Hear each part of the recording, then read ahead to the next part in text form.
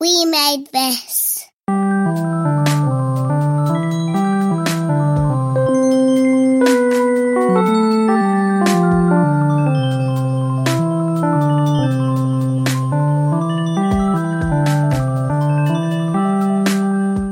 Hello and welcome to Life's Milestones, a podcast about naming ceremonies and birth, weddings and relationships and funerals and death, here on the We Made This podcast network. My name's Mark Adams, I am your host and I am a humanist celebrant. Every fortnight I have a different guest and we chat about all these things with the hope that we can tell some interesting stories and perhaps even breach the taboo that is talking about death. And it has been a while. It's supposed to be fortnightly, but the COVID-19 thing, this podcast for me is such an intimate topic, and my guests are people who trust me. And I've always found that for this particular podcast, more than any other podcast that I do, that I like to do this face to face. I like to sit down with a cup of tea with someone that I know and have a conversation about these serious and very deeply personal things. And until very recently, for 3 months, that wasn't possible at all. And I did have one electronically recorded, and I lost some footage, so that couldn't go up. And then I thought about trying to get other people who might be comfortable recording over the internet, and that took a while. But I did find someone. I found Colin Jackson-Brown, who is a friend of mine through the We Made This podcast network, who is also on one of my other podcasts, the Red Dwarf podcast that I do, Shipwrecked and Comatose. If you are interested in that, it's at Red Dwarf Pod on Twitter. Forgive me for the cheap plug. So I'm really pleased to have Colin back on. I'm really pleased to have the podcast back after a unplanned hiatus. But before we get into my chat with Colin, I've got some fantastic news. During lockdown, I was scheduled to do my naming ceremony training, and I was concerned that I wouldn't be able to do that because I wouldn't be able to go to Warwick, where they hosted all of my previous training. But Humanists UK were brilliant, and they converted their course so that it could be done online. And as of this week, I am now a Humanists UK accredited naming ceremony celebrant. What that does mean is that I now have all three of the major ceremony types that I can provide for people. And there's a wonderful term that I'm so pleased that I now get to use. Someone who can do all three ceremonies for you is referred to by some people as a life cycle celebrant. So as of this week, I am a life cycle celebrant, and I'm so happy. I'm so pleased. And I'm really looking forward to getting out there and doing my first naming ceremonies for people. I have got a couple booked, believe it or not, and fingers crossed they will happen despite the current situation with COVID-19. You might have also seen in the news that Humanists UK have taken the government to court for the legalisation of humanist marriage. And I encourage everybody who believes in equality to support Humanists UK. And all we want is for non-religious people to have the same rights as people who have faith. So please do consider looking up that court case, writing to your MP, tweeting your MP, anything that you can do to help.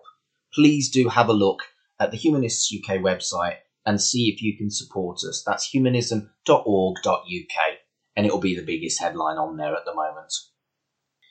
The new lockdown rules do mean that I can now go and socially distanced podcast with people, which I'm so pleased about. And I've got a couple of guests already scheduled in the diary.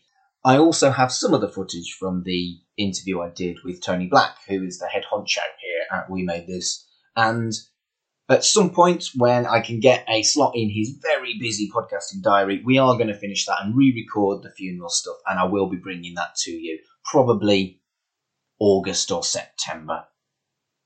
And one more thing before we get into my lovely chat with Colin is I announced this on the last episode of Life's Milestones, and anybody who listens into this podcast, you are welcome to claim a 10% discount on my fees for a wedding and now for a naming ceremony. So it's 10% discount on either of those two ceremony types. All you have to do when you email me to book me as your celebrant is to quote the word milestones.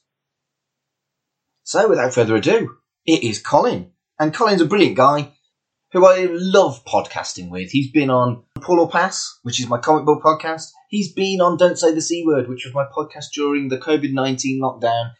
And he's been on Shipwrecked and Comatose with me, which is We Made This is Red Dwarf podcast. I've spent a lot of time with Colin during lockdown and we've become good mates. And I was so pleased when he agreed to do Life's Milestones. Also on We Made This is the man behind We Dig Music and Free With This Month's Issue, 2 music podcasts. The boy does love his music. So without further ado, I'm going to hand over to the interview that I did with Colin Jackson Brown. With me at this time is Colin Jackson Brown. Hello, Colin. Hello, you alright? I'm alright, thank you. And Good.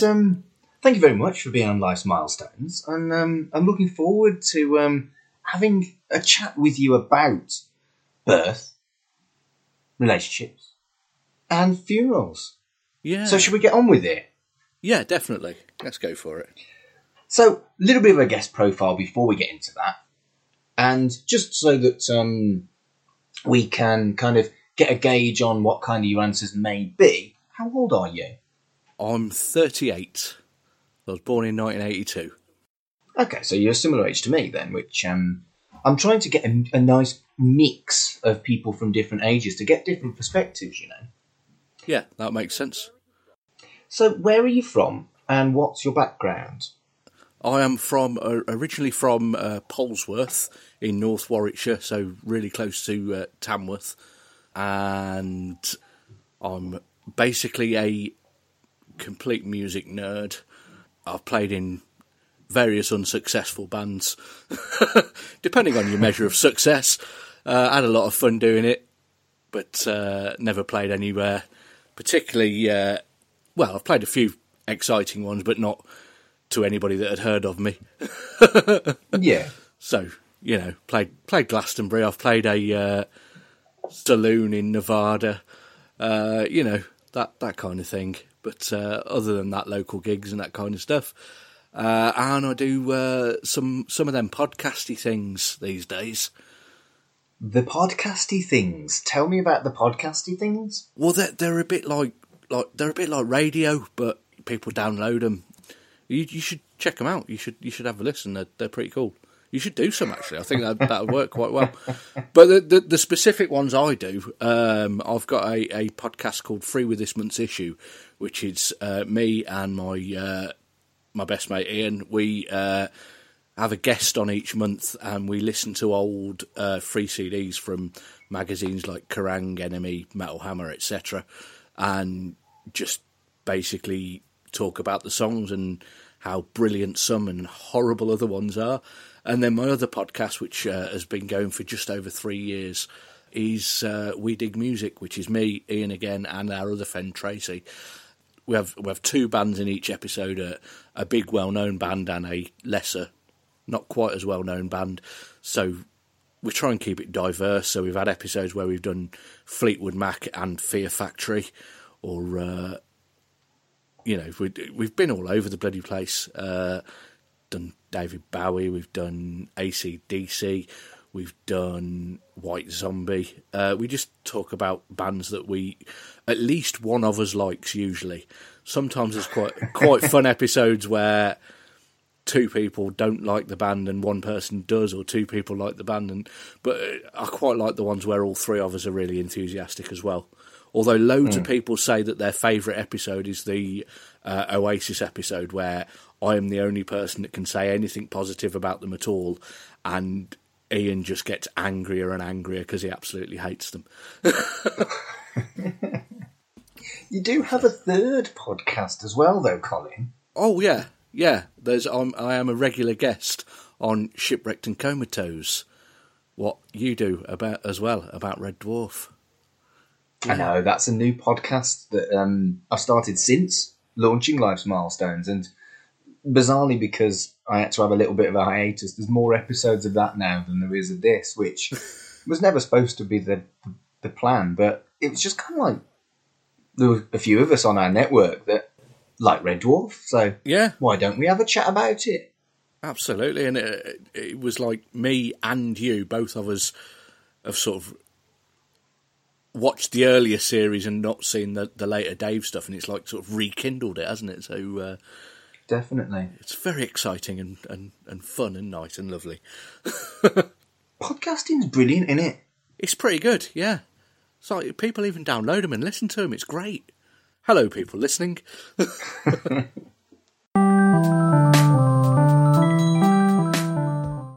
Yeah. So let's move on to talking about birth.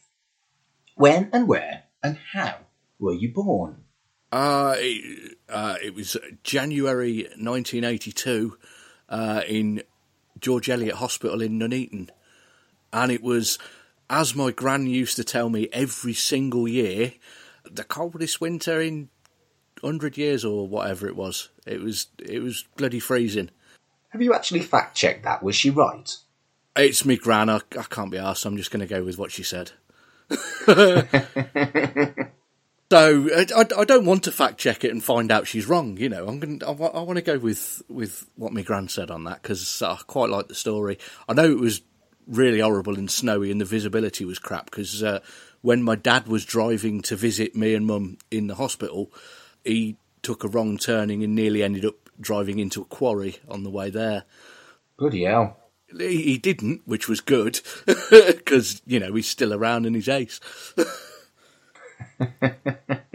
That could have been an entirely much more, you know, tragic start. But, he didn't drive into this quarry. He realised in time and carried on to the hospital. Good. I'm glad to hear it. I think, I guess I do tempt fate by having people on not knowing the exact answers that they're going to answer to the questions that I ask on this podcast. That one could have been really grim, so I'm glad it wasn't, because I like Kieran, you know. No, it's all good. So tell us a favourite story about your childhood. So I was trying to think about this one, because obviously you sent me the questions, and in my head I'm thinking, right, what's the favourite story about my childhood? And I couldn't think of any sort of specific ones. I had Polesworth, where I grew up, is nice little sort of, it's between a small town and a village, and me and my mates used to ride our bikes and go and explore all the fields and walk down along the river and stuff like that. And then one day, I don't know why this kept appearing in my head, but one day we found a cat that had been run over by a combine harvester, which is just like something out of a Stephen King book. And then I'm thinking, no, Mark said a nice story. Don't tell him about a cat that had been run over by a combine harvester. He won't like that. He likes cats. So I'll do instead is go with one that makes me sound a lot less like a serial killer, which was the sort of origin story for me being a music geek, which was I was sitting in my room reading the Beano when I was about 8 or 9, and my dad came in, just gave me a tape and went, "You'll like that, it's noisy." And it was Guns N' Roses' Appetite for Destruction. Nice. I remember putting it on, listening to it, and thinking, yeah, this is noisy, I dig this. This is, it's got some noisy guitars, some loud drums, and that singer bloke sounds pretty cool. And then I listened to the lyrics and realised that it said the word fuck. And as an 8 or 9-year-old, I was like, this is bloody brilliant. And what really caught my attention was the terrible, terrible language in it, which I'd never heard anything like, really, and immediately told all my mates at school, and that's what turned me into the music nerd that I am. So swearing in music is big and clever. Clearly. Yeah. And I think most kids, the first time they hear the word fuck in any kind of popular culture, it'll be something that they will remember. But I love how it basically formulated your life. Yeah. That, the word fuck has formulated your life, Colin. The exact phrase, "I'm fucking innocent," from Out to Get Me, which, thinking back, that's not even the first time he says it on the album. I just can't have been paying attention the first few times. Amazing. Isn't it weird how just the strangest of things can change your life? Yeah. Yeah, because I mean, my dad's a musician as well. He's a really good guitarist and singer, and I've always been around music, so I was probably going to get into music anyway. But that is the bit that I can remember where I suddenly went, nah, music's the thing, you know. Not interested in pretty much anything else. Music is the thing, or at least it was for me when I was younger. I perhaps not so much into music now as I was, but I just don't have a time when certainly when I'm alone where I haven't got music on. Yeah. It's very rare that I've.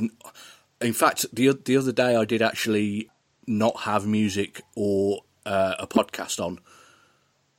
When obviously I don't do it when I'm sitting there with people, like sitting with my wife and my daughter and talking. Spoilers for later questions. But, I wouldn't sit there with my headphones on then. But if I do a lot of walking at the moment and I've always got my headphones on. The other day I went out for a walk and there was a thunderstorm. And firstly, I'd got my headphones on. I was listening to the new Phoebe Bridgers record that I'd been waiting for ages, and it was absolutely amazing. But it's only about 45 minutes long, so when that finished, I decided to take my headphones off and just listen to the thunder and walk through the rain, and that was pretty awesome. So sometimes it's worth not listening to music or a podcast, but obviously not for people that are listening to this now. Don't turn it off, carry on listening. Do that later. So you've already spoiled this, but the next question is, do you have children? Yes, you do. How many? I have one. I have a 4-year-old daughter called Elodie, and she's absolutely brilliant. She's completely insane, very, very, very, very funny, and yeah, she's got my ridiculous sense of humour, which is great. Well, I approve of that, and I also love the name Elodie. Where did that come from? So, it's going back to music again.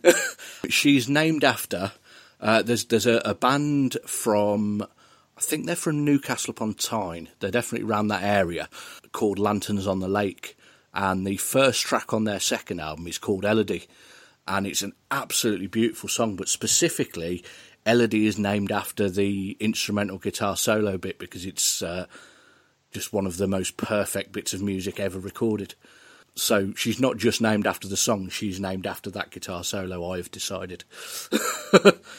That's really cool. Do you think that you'll eventually tell her that? And do you think she'll like that?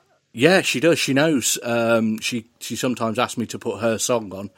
We've also got the band on their website sell artwork that they've made with their lyrics.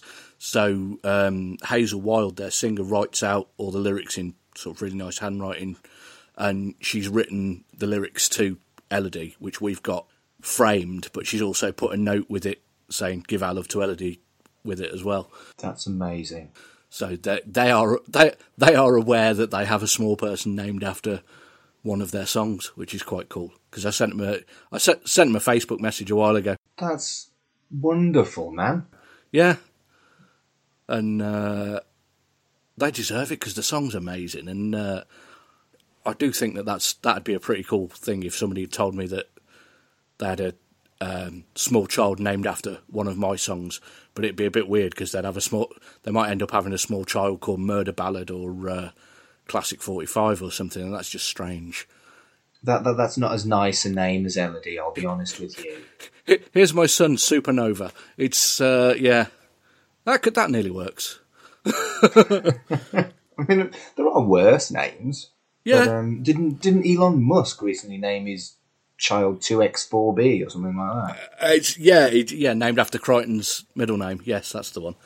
No, it was definitely something like A-0 or something, wasn't it? Yes, it was. I've not memorised it, so I don't know exactly what it is. But yeah, it was like a robot name. But I think you did better than Elon Musk there. Well, I've got to do better than him in something. I haven't done better than him in being a billionaire. He's definitely beaten me at that, although I've not tried very hard. No. You're a musician, mate, as if you're going to be a millionaire. 50p air would be good at the moment. So when Melody was born, did you decide to have a naming ceremony, a christening, or any other ceremony to welcome her into the world? We didn't. It was a slight bone of contention in the family a little bit. Because as we'll get into a little bit later on, my wife, Helen, comes from... She isn't herself particularly, but she comes from quite a religious family. Her dad was a Methodist minister. Okay. And her mum is a very religious, goes to church every week, whole life pretty much built around the church kind of thing. And my mum thinks she is religious, but isn't at all. She never goes to church, but she was very... It's quite important to her that I was christened. And I've never really understood why, because she was never... I used to go to Sunday school when I was a kid, but I think that's the last time she really went to any church or anything like that. But I am pretty much an atheist, and I felt really uncomfortable with the whole thing. And for a while, there was conversations going on about where we were going to get Ellie christened. And in the end, I got my way, really, which is a little bit harsh. But I would have felt so uncomfortable with... Because it would have had to have been a Christian christening rather than a humanist naming ceremony or something like that, which I'd be more comfortable with. But it was the whole... you've got to do all this stuff about talking about how you're going to, teach her about God and stuff like that, which I try and avoid as much as I can, really. And I really felt like I would be being a hypocrite to go through with it. So we chose not to, and haven't as of yet. She knows what her name is. Everyone knows what her name is. It's fine. For me, I was also in a similar situation to you. I was christened, and I'm not a Christian. I'm not. Yeah. I'd be a very bad humanist celebrant if I was. And it's something that you can't change. So I think there's a lot of people that feel very similarly to you in that way. And I think for what you're saying, in a lot of cases, a naming ceremony or a wedding by a humanist celebrant can be used almost as a neutral. For example, I've done weddings where I had two different types of Christian. They couldn't agree. So they had a nice outdoor wedding with a humanist celebrant, and everybody was happy with that. Yeah. Right, as opposed to one type of Christianity being very pleased and the other one feeling like they'd been hard done to. Like they'd lost, yeah. Yeah, so I think really there's only two ways to solve it, and it's nothing at all, or something that could be seen as a neutral. So I think... Yeah. I think it's you don't... I shouldn't say this, I'm just qualified in naming ceremonies, but you don't need one. They're just something that's really, really nice. My sister and her husband, when Stanley, their son, was not long after, I think he was about probably 4 or 5 months old, they had a bit of a party and just called it a Stanley's Welcome to the World party, which I was in a band with John, my brother-in-law at the time, and we played at it. And that was just a nice sort of family get-together, but there was no sort of ceremony component to it at all. And that kind of thing. It's like with the me being christened thing, I remember having a massive blazing row with my mum when I think I must have probably been 18 or 19. It was whenever it was that there was that census where there was the campaign to try and get everybody to say that their religion was Jedi. Oh, I remember it well. I think I did put Jedi, to be honest. Yeah, well, I was adamant that I really wanted to put that down because it aligns a lot more with my beliefs than anything else. Star Wars has always been there for me. But yeah, that's when my mum was saying, "No, we had you christened," and I ended up losing that one. And then when I lived on my own for a later census, I just, by that point, just put non-religious. Yeah. I think for me, I do regret putting that I was a Jedi because it skewed the figures. It didn't put Jedi down as non-religious, and so it gave an unfair advantage to the religious folk. So in future, I would recommend not doing dumb gags because it just means you're not going to get represented. Yeah, definitely. Yeah, I can dig that. But, I was a teenager and I thought it was hilarious, and I certainly wasn't a Christian at the time. I'd very much lost my faith by the time I was 12, 13, 14. I didn't believe in God anymore by the time I was at senior school. But I didn't really understand the implications of what I was doing by putting down Jedi, Yeah, definitely. Plus, Star Wars is cool. Star Wars is brilliant, but it shouldn't skew national figures. Yeah, depends what the figures are about. If they're national figures about, is Star Wars better than Star Trek? Yes, it is. Sorry, Tony, and all the other Star Trek podcasts on our network. Oops. I know. We should have a Star Wars podcast on the network as well to balance things out. I'm not doing it. No, I haven't got the time. No. So, if you had another child, do you think it would remain the status quo then? Do you think that you would do the same and just not celebrate in a kind of formal way at all? Yeah, I think that's how it would be. I don't think we're not planning on having another one because one's enough. She's ace. Next one might have been rubbish.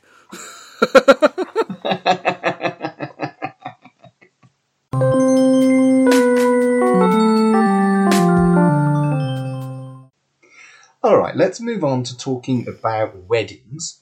First question's a nice simple one. Are you married? I am, yes. Married to Helen, and she's brilliant. Okay, cool. Well, then tell me about your wedding day. It was utterly brilliant. One of, people go on about how, it's supposed to be one of the best days of your life, and it really was. We had an absolutely amazing day.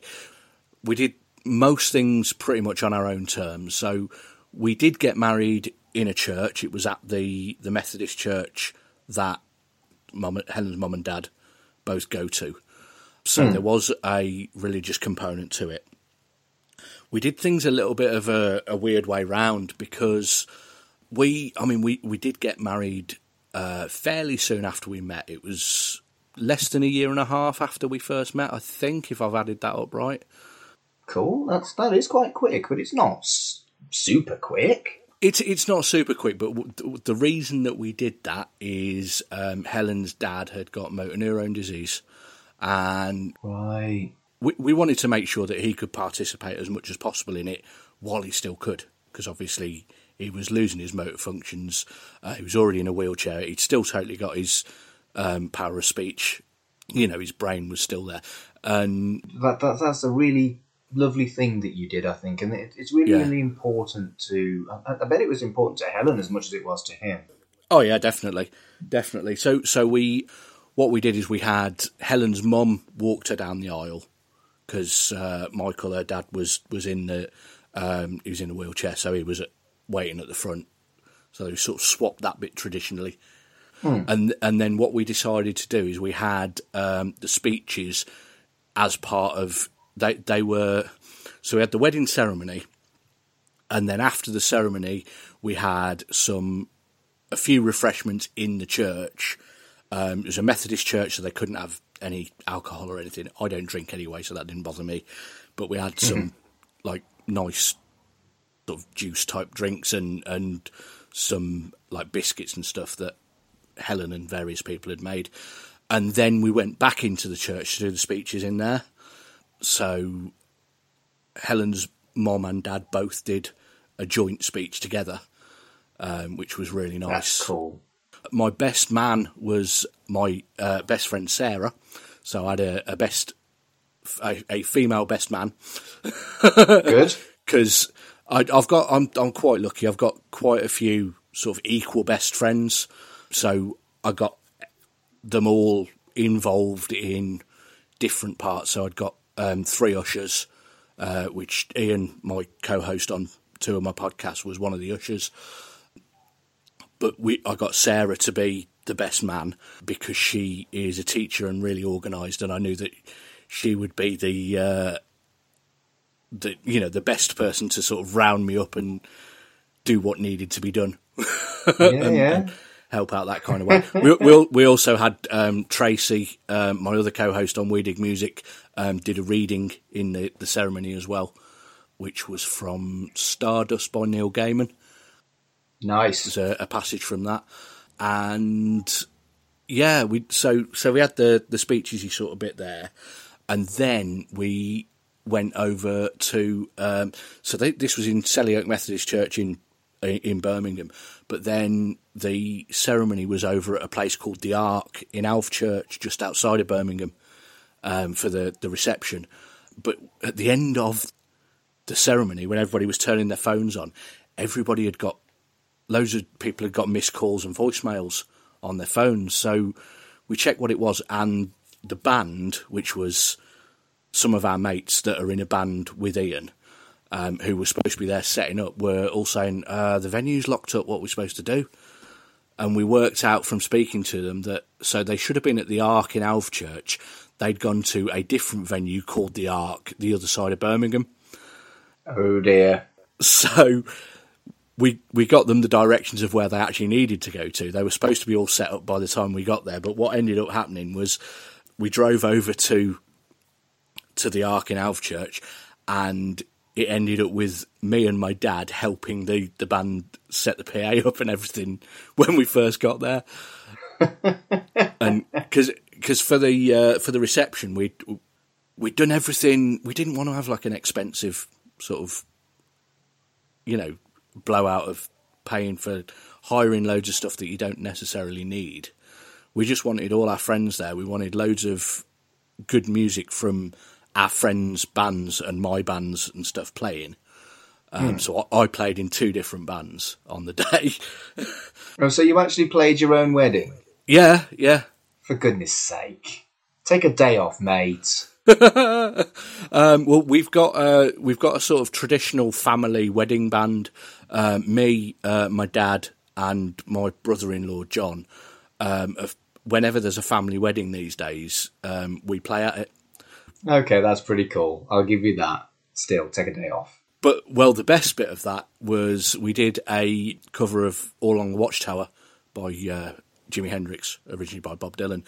And we've got there's this traditional thing where I used to do a lot of open mic nights, and we'd got this regular thing of we quite often used to do All Along the Watchtower and jam it for 15, 20 minutes quite often, and jam it with whoever was around. So what we decided to do for this one was I taught Helen the bass line. So without telling anybody, so nobody knew it was going to happen until it happened, I just called Helen out up on stage. I grabbed a different guitar and passed her the bass. My dad was playing lead guitar with the guitar behind the back of his head because he's a bloody show-off. And yeah, it meant that we'd got my wife on bass, me on guitar and vocals, my dad on lead guitar, and my brother-in-law on drums, and it was brilliant. And we had various other friends playing throughout the evening, and it was ace. We didn't have a DJ. I just made a playlist, edited it all so it flowed really well and stuff like that. And it was just a brilliant day. The only thing I regret about the day is not eating enough from the wood-fired pizza oven we'd hired, because that was amazing. But we'd also, for the rest of the food, we just got loads of different types of cheese, and then we just got near enough everybody that was coming baked cakes. Well, not everybody, but we had about 40 or 50 different cakes that everybody could try. And I like cake. Cake's good. I like cake. It was a bloody brilliant day. We had an absolutely lovely time. Yeah. There were quite a lot of kids at the wedding because there's my nephew Stanley and various others, and we decided that any children, if they wanted to, for the reception bit, could do fancy dress. So we had loads of superheroes running around, which was awesome. There's like midget. I was going to say midget Ant-Man, but that's kind of his thing anyway. But yeah, we've got a very small Ant-Man and very small Batman running around, which was brilliant. That's so lovely. I think that just seems like such a thoughtful ceremony that incorporates everything that was important to you and your family in your life. Yeah, definitely. That's what weddings should be, in my opinion. And that's kind of why I do what I do in a lot of ways, is because I really believe how people's weddings should be bespoke. Yeah. That's so cool. Yeah. And I mean, going back to the religious sort of aspects of the main ceremony, the minister who did the ceremony for us, she was brilliant, because she sat down and talked to me and Helen beforehand, and I said, look, I'm obviously a bit uncomfortable about all of the, religious aspects, and she helped with her help. We reworded it. We reworded all like the vows that I had to say, so that I'd got all the bits that they had to say for like the legal bits and the traditional bits that they have to have in the wedding ceremony. But I was able to say, I can't remember exactly what the words were, but it definitely took lots of the the God aspects out of it and stuff. Yeah, that sounds like a pretty cool minister, actually. Yeah, she was. Big respect to her for that. I think that's, like I say, I take great pride in the fact that my weddings are completely bespoke, and she seems pretty on the level for that. Good work. Yeah, I was very, very impressed by it, and the whole day was amazing. And brilliant. And then we went to America for our honeymoon, which was amazing as well, because that's when I ended up playing a gig in just accidentally played a gig in the bar out of Fallout New Vegas. Cool. That is cool. So, I mean, you are so into music. One of my favourite questions is, what song did you pick for your first dance? Yeah. So there were a few songs that were quite important that we had throughout the day. So the first dance was, both of our favourite is The Cure. In fact, we got engaged at a Cure gig in Hammersmith the December before we got married. Cool. So we wanted to have Just Like Heaven, but it's a little bit too fast, the original. So there's a really, really nice cover by a duo called the Watson Twins, who are twin sisters who do really nice sort of close part harmony, sort of Americana-y, country-esque kind of sounding. They did an album with Jenny Lewis, who we actually went to see Jenny Lewis on our honeymoon. So she's somebody else that we're both really into. She used to be in a band called Rilo Kiley years ago. Okay. And she's sort of indie folk country type stuff. But so we'd got that as the first dance. The best bit about the first dance is the Ark, the venue that we were in, has the front is like a sort of triangular, big, massive, giant windows. So the whole front of the building is glass. And the entire time that we were doing the first dance, I was trying to manoeuvre Helen round so that the sun was in her eyes. You're vile. I thought it was hilarious. It was brilliant because she hadn't worked out what I was doing first of all, and then she worked it out, and then I was just laughing my head off. It was great.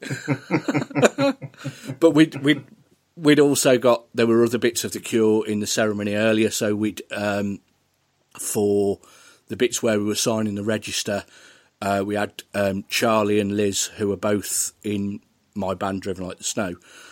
They were doing various Cure covers while we were signing the register. And then the music while Helen walked down the aisle was Hoppy Poller by Sigur Rós, which is ace. So music's pretty important, as I don't know if I've mentioned that. Yeah. Well, do you know, since I started doing this show, I've been threatening to put together a playlist on Spotify of all the songs that people have mentioned on Life's Milestones, and I really, really, really should do that now, shouldn't I? Yeah, it'll just take you a while to, note down all of the ones I've mentioned so far. Well, yeah, and I'll do that as I edit it. But I think as I've had a musician on the show, I really should pull my finger out and behave and get that sorted, I think. And If I don't do it, you have permission to shout at me. I'll just put it together for you and send it over if you don't. Yeah, okay, fine.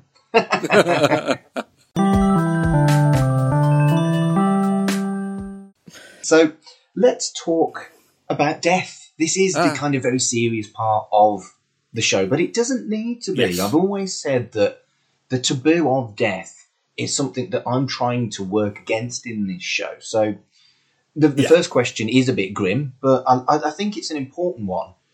Are you scared of death? Yeah, I reckon I am. But it's more that I've got too much stuff I want to do, and I don't want to not be with Helen and Elodie, and, you know, I've got too much love to give, man, and all that kind of thing, you know. Do you feel like it's more a fear of an early death then, rather than death itself? Probably. But then you might have to ask me that again when I'm older. I don't know if it... Yeah, it'd still count as an early death if I'm 38, wouldn't it? Yeah. Definitely. You only had half your life, mate. I had a mini stroke about 6 years ago, a TIA. Good grief. That scared the crap out of me a bit, because it's a bit like potentially I know... I've got a very good chance of knowing how I might die now. Right. Because the way they explained it was basically a TIA is like a warning shot, and it's like you got to sort yourself out and lose weight and be a bit healthier so that you don't get another one. And part of the problem that I have is most of the things that they tell you that you need to give up, like drinking, smoking, that kind of thing, I already don't do and never have done. Oh. So it's just a case of they want me to eat less nice food and do more exercise. So I'm doing more exercise at the moment. Do you think that unfortunate medical problem has changed how you feel about death? Possibly, yeah. Yeah, I think so, but I think more the fact that I've got my awesome family and awesome friends is what's most important. Don't want to leave all them behind. Yeah, well, that's it, isn't it? That's, in my opinion, that's the most important part of life, is the people that you spend it with. Yeah, definitely. Yeah, can't argue with that at all. So, have you ever experienced the death of a loved one? I have. So there's two that were particularly significant, and they both, like as we've sort of talked about earlier, with like my attitude to religion, they both completely shifted it. So the first one was my gran, who died about, I think it was about 8 or 9 years ago now. And when up until she died, I was very, very anti-religion. I was... my general philosophy on, particularly on Christianity, because that's the one I know the most about, was that it was all designed to control people. And I'd got this image in my head that people who... that most... I think I'd only looked at the bad aspects of it, so... You know, people that were standing outside abortion clinics and stuff like that, and you know, people that were against gay marriage and that kind of thing, and it was all about oppressing people. And when my gran died, I went to her funeral, and I thought about it a fair bit recently, because when I'm going on my walks, she actually lived not far from where I live now, and I walk past the church where her funeral was. Right. Quite regularly, because it's in Harborne where I sort of walk to, and in the ceremony at the time there were I never really talked to my gran much about religion, but my granddad died like 30 years before, like not quite 30, I think it was like 25, 26, 27 years before. Early enough that you don't really remember him then, I guess. Yeah, I've got sort of vague memories of him. He died when I was like, I think he died in 85 or 86, so I was 3 or 4. And I have a memory of when he died. I can remember my mum telling me that he just faded away, and thinking that he actually physically faded away and disappeared for quite a while. But yeah, my gran, when she died, she'd been ill-ish for quite a while. She'd been in various homes and had to go into various hospitals and that kind of thing. And her funeral, they were speaking a lot about how she'd got a lot of comfort from her religion. And I realised that because she had this faith and this belief, she was fine, because for her perception of it, what was happening when she was dying was she was going back to see my granddad, who she'd not seen for, they'd been together for 40-something years, then he died, and it had nearly been that long again since he died. Right. And for what she believed, she was going to heaven to see my granddad again, which is beautiful. And that completely changed my attitude for a while about religion, because it made me appreciate how much it does help people, and as long as people aren't using it to oppress people, it made me believe that it really could be a good thing. It didn't make me believe in any of it, but in some ways it sort of made me wish I did. I was with you until the wish you did, but yeah, I completely understand everything that you're saying, and yeah.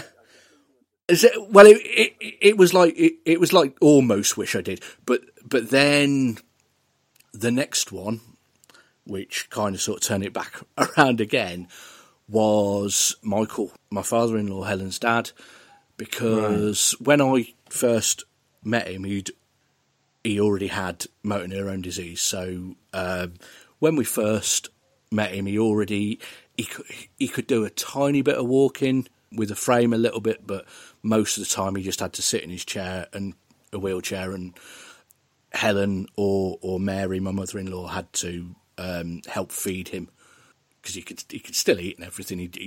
His swallowing was okay at that stage.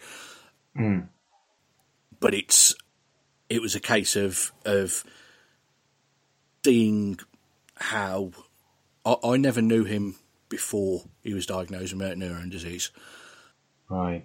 But then when he actually died, it was sudden, which in a way was good, because he never got to the stage where he couldn't talk. He never got to the stage where he couldn't communicate, which would be terrible for him, particularly because his whole life he was a Methodist minister, and his whole life was based around talking to people and having conversations with people about their experiences. He would bloody love this podcast. It would be something he would absolutely love, because he loved talking to people about their life and their stories and what was interesting about them. Whenever he used to have different carers that would come to visit him to help Mary out with looking after him and cleaning him and everything. Yeah. Particularly towards the end, when he couldn't even sort of lift himself out of the chair, he had to get carers to come around, and they were quite often sort of people that were from different religions and backgrounds and that kind of thing, and he'd have conversations with them about their various faiths and what they believed in and their growing up and that kind of thing. And he did so much good, and he was just a massive force for good, and his whole life was devoted towards religion. And when he died, it kind of made me think, well, that confirms to me in my head that there isn't a God. Because if there was one, why would he treat someone that, had devoted their entire life like that? It just made me angry, and it took me a while to sort of come to terms with it, and obviously so much worse for Helen, because he's her dad. Yeah, of course. I think moments like that make you really think about empathy and Yeah, just human kindness. It doesn't matter who has what faith. And yeah, I want to talk about something that you kind of like mentioned ever so briefly, that you were anti-religious and then you learned that that's not a way to be. And I think yeah, you the, the human condition is that you will always focus on the negative. You yeah, could have had a week where you had the best time with your partner, and then you have an argument, and all you remember is the argument. yeah, yeah, definitely, yeah, And non-religious people, tend to remember stuff like Fred Phelps, stuff like yeah, protesting outside abortion clinics. They don't yeah, remember the vicar who looked after people and was genuinely kind to them yeah, and things like that. yeah. The community and stuff. And I feel that you have to take a step back and remember that regardless of what that person believes, they feel the way you feel. They Yeah, physically and mentally are built the same way as you. yeah, definitely, and it's like it didn't switch off that part of me. It reaffirmed my atheism rather than agnosticness, basically. But at the same time, didn't turn off the fact that everything Michael ever did was good. He was absolutely amazing, absolutely beautiful person, and he did so much good in the world. And there are so many more people like him around, whether they're religious or not. The religion doesn't need to come into it, really. It's whether you're a good person and you want to make a positive outcome on the world and help people. And that is what's the most important thing. I think you're right. And I think there's always an element of remembering the bad stuff. So, Yeah, the one that I mentioned before, Fred Phelps, I felt like he represented religious people and they all hated me.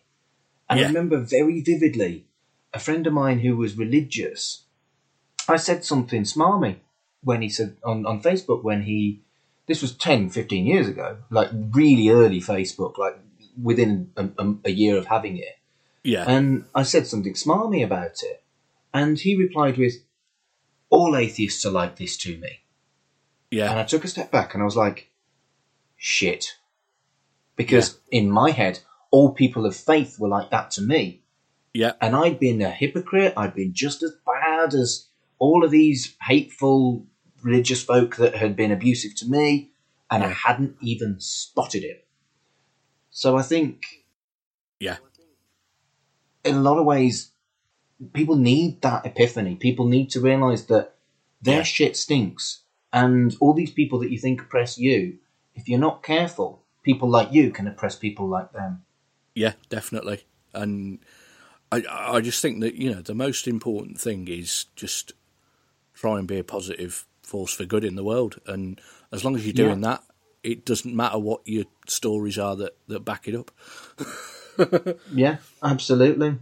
So I want to talk to you about your own funeral now. I like this part of the podcast. I know that makes me a little bit morbid, but I do find it fascinating what people want for their own funeral. Let's kind of make it a little bit more positive and a bit less earnest on my part. Have you decided whether you want to be buried or cremated or something else? I want to be stuffed. Like them bears that you see in like stately homes with their arms up in the air going grrr. I want to be like that, just in the corner of the room somewhere, so people come in. But apparently, I'm not allowed to do that. I don't think that's legal, mate. Which is a shame, because that'd be awesome, or at least hilarious. You could put different outfits on me. You wouldn't be there to know.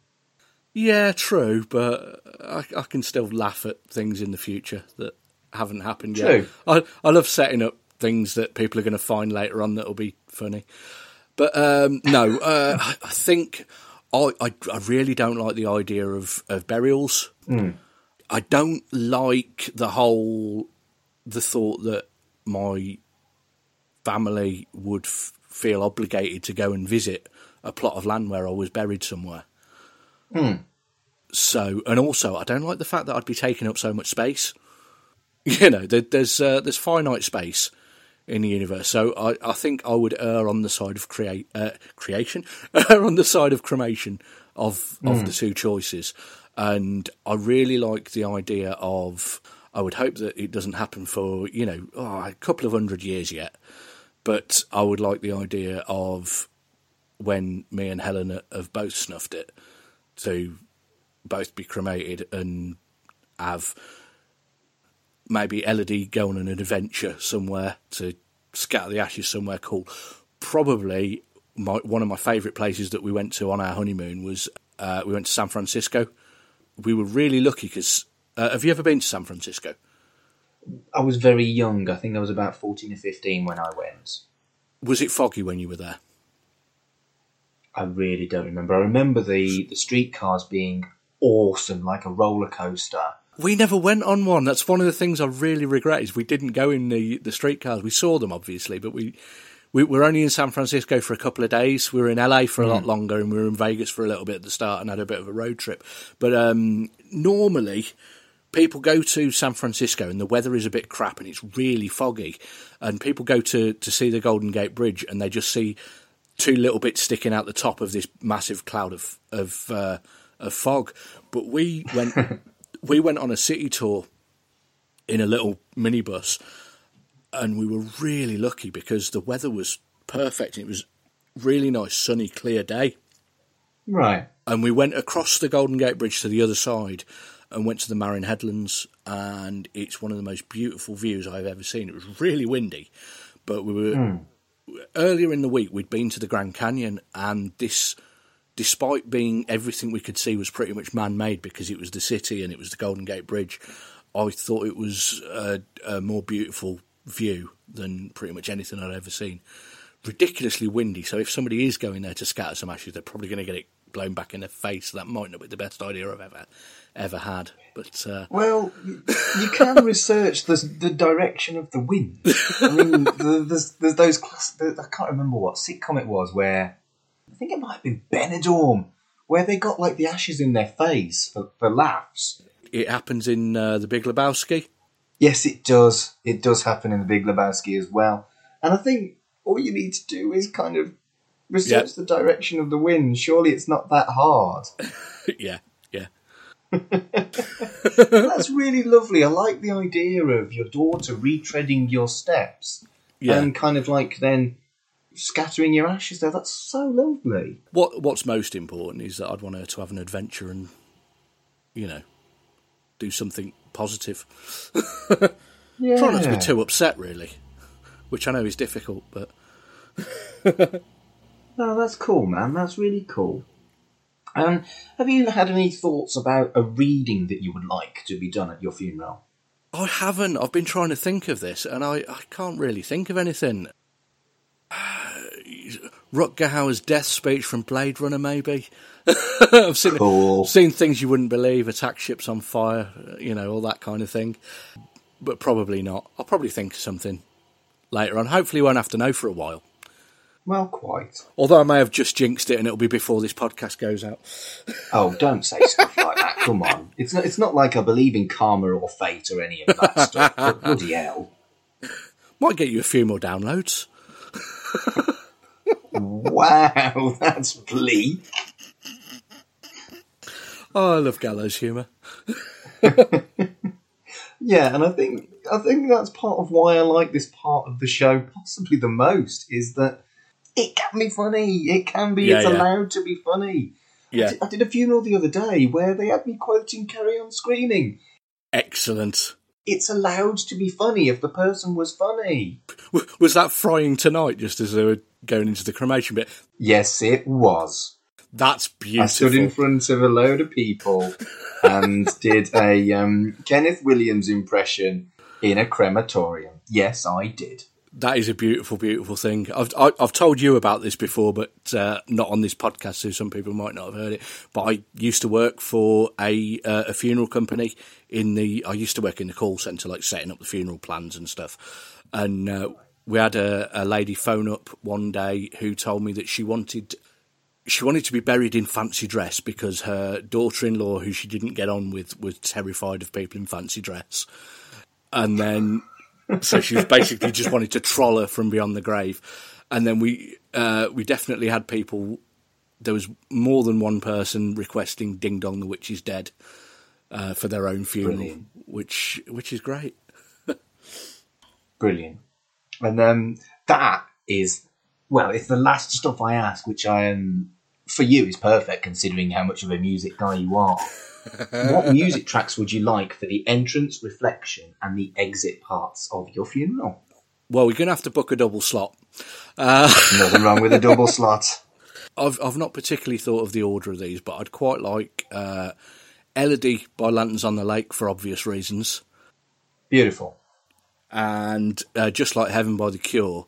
But then I would quite like Mogwai Fear Satan by Mogwai to be played, which is probably my favourite piece of music ever, which is it's about 17 and a half minutes long, and I would stipulate that nobody is allowed to get up until it's finished. Even in death, you're a wind-up merchant. I love that. But it's brilliant. It's not like I'm putting something, unlistenable on. This will enrich people's lives. They need to listen to that music. If they haven't heard it, they're missing out. So I'm not doing it to...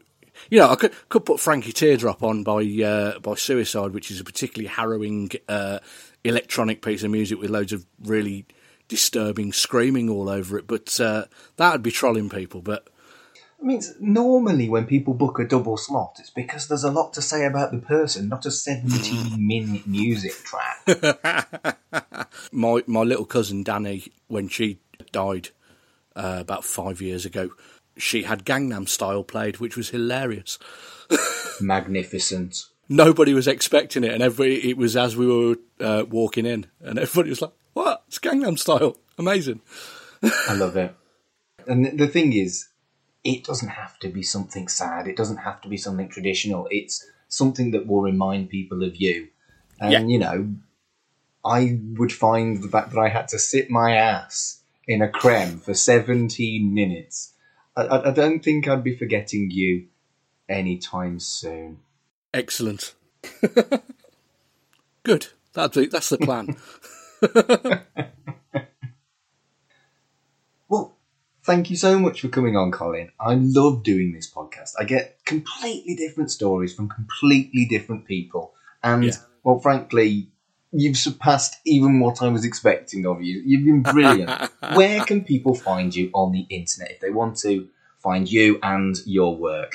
Okay, so both of my podcasts are on the We Made This network, so you can find them on there. But if you want to, they're all collected on a website together, which is my own website called wedigpodcasts.com, which has also got my friend Mike Dryber does a podcast called Mixtapes with Mike, which is also worth listening to. But yeah, We Dig Music and Free With This Month's Issue are both all on there.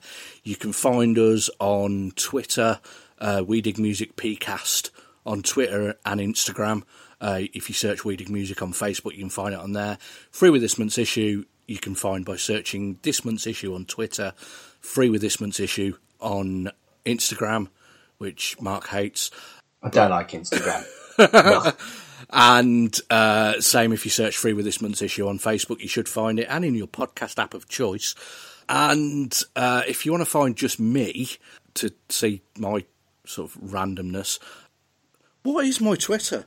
Mogwai Fear Satan is my Twitter. That's it. I was going to say, I now know why your Twitter is called Mogwai Fear Satan. I had to think which Mogwai song it was, because I'm new past to Helicon, which is a different Mogwai song on Instagram, and Superheroes of BMX on the PlayStation Network.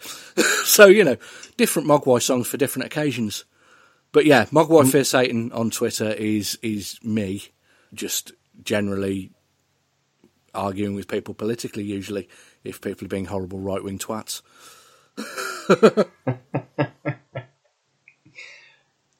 Colin, you've been brilliant. Thank you so much. No worries, Mark. I've enjoyed it. Cheers, man. I'd just like to say one more thank you to Colin for telling his stories on Life's Milestones. Some of those stories were brilliant and funny, and some of them were really, really sad. And all of them were deeply personal, so it is always the case that I'm grateful for people who are prepared to come on and chat about their stuff. I hope you enjoyed it as much as I enjoyed chatting with Colin. And I do promise to get myself sorted with the Life's Milestones playlist. Particularly now I've had a musician on, I feel like it's time to pull my finger out and get that sorted. As soon as that's there, what I will do is I will tweet out a link to that Spotify playlist, and it will have all of the music from Guy, from Fraser, from Chris, from Kat, and also from Colin. So that'll be a pretty hefty playlist already, but it will only get bigger as more and more episodes of Life's Milestones happen. So thank you for listening to Life's Milestones, and I'll see you next time. Life's Milestones is a podcast by me, Mark Adams. Follow me on Twitter at MarkAdamsHC. That's also my handle for Instagram. If you're looking for my website, it's www.humanist.org.uk/Mark Adams. If you're looking for my Facebook, it's Mark Adams Humanist Celebrant. All the information on how to use me as your celebrant is there. The show's social media is at Life's Milestones on Twitter. Other than that, I am just using my celebrant contacts for the show. Thank you for listening, and we'll see you next time.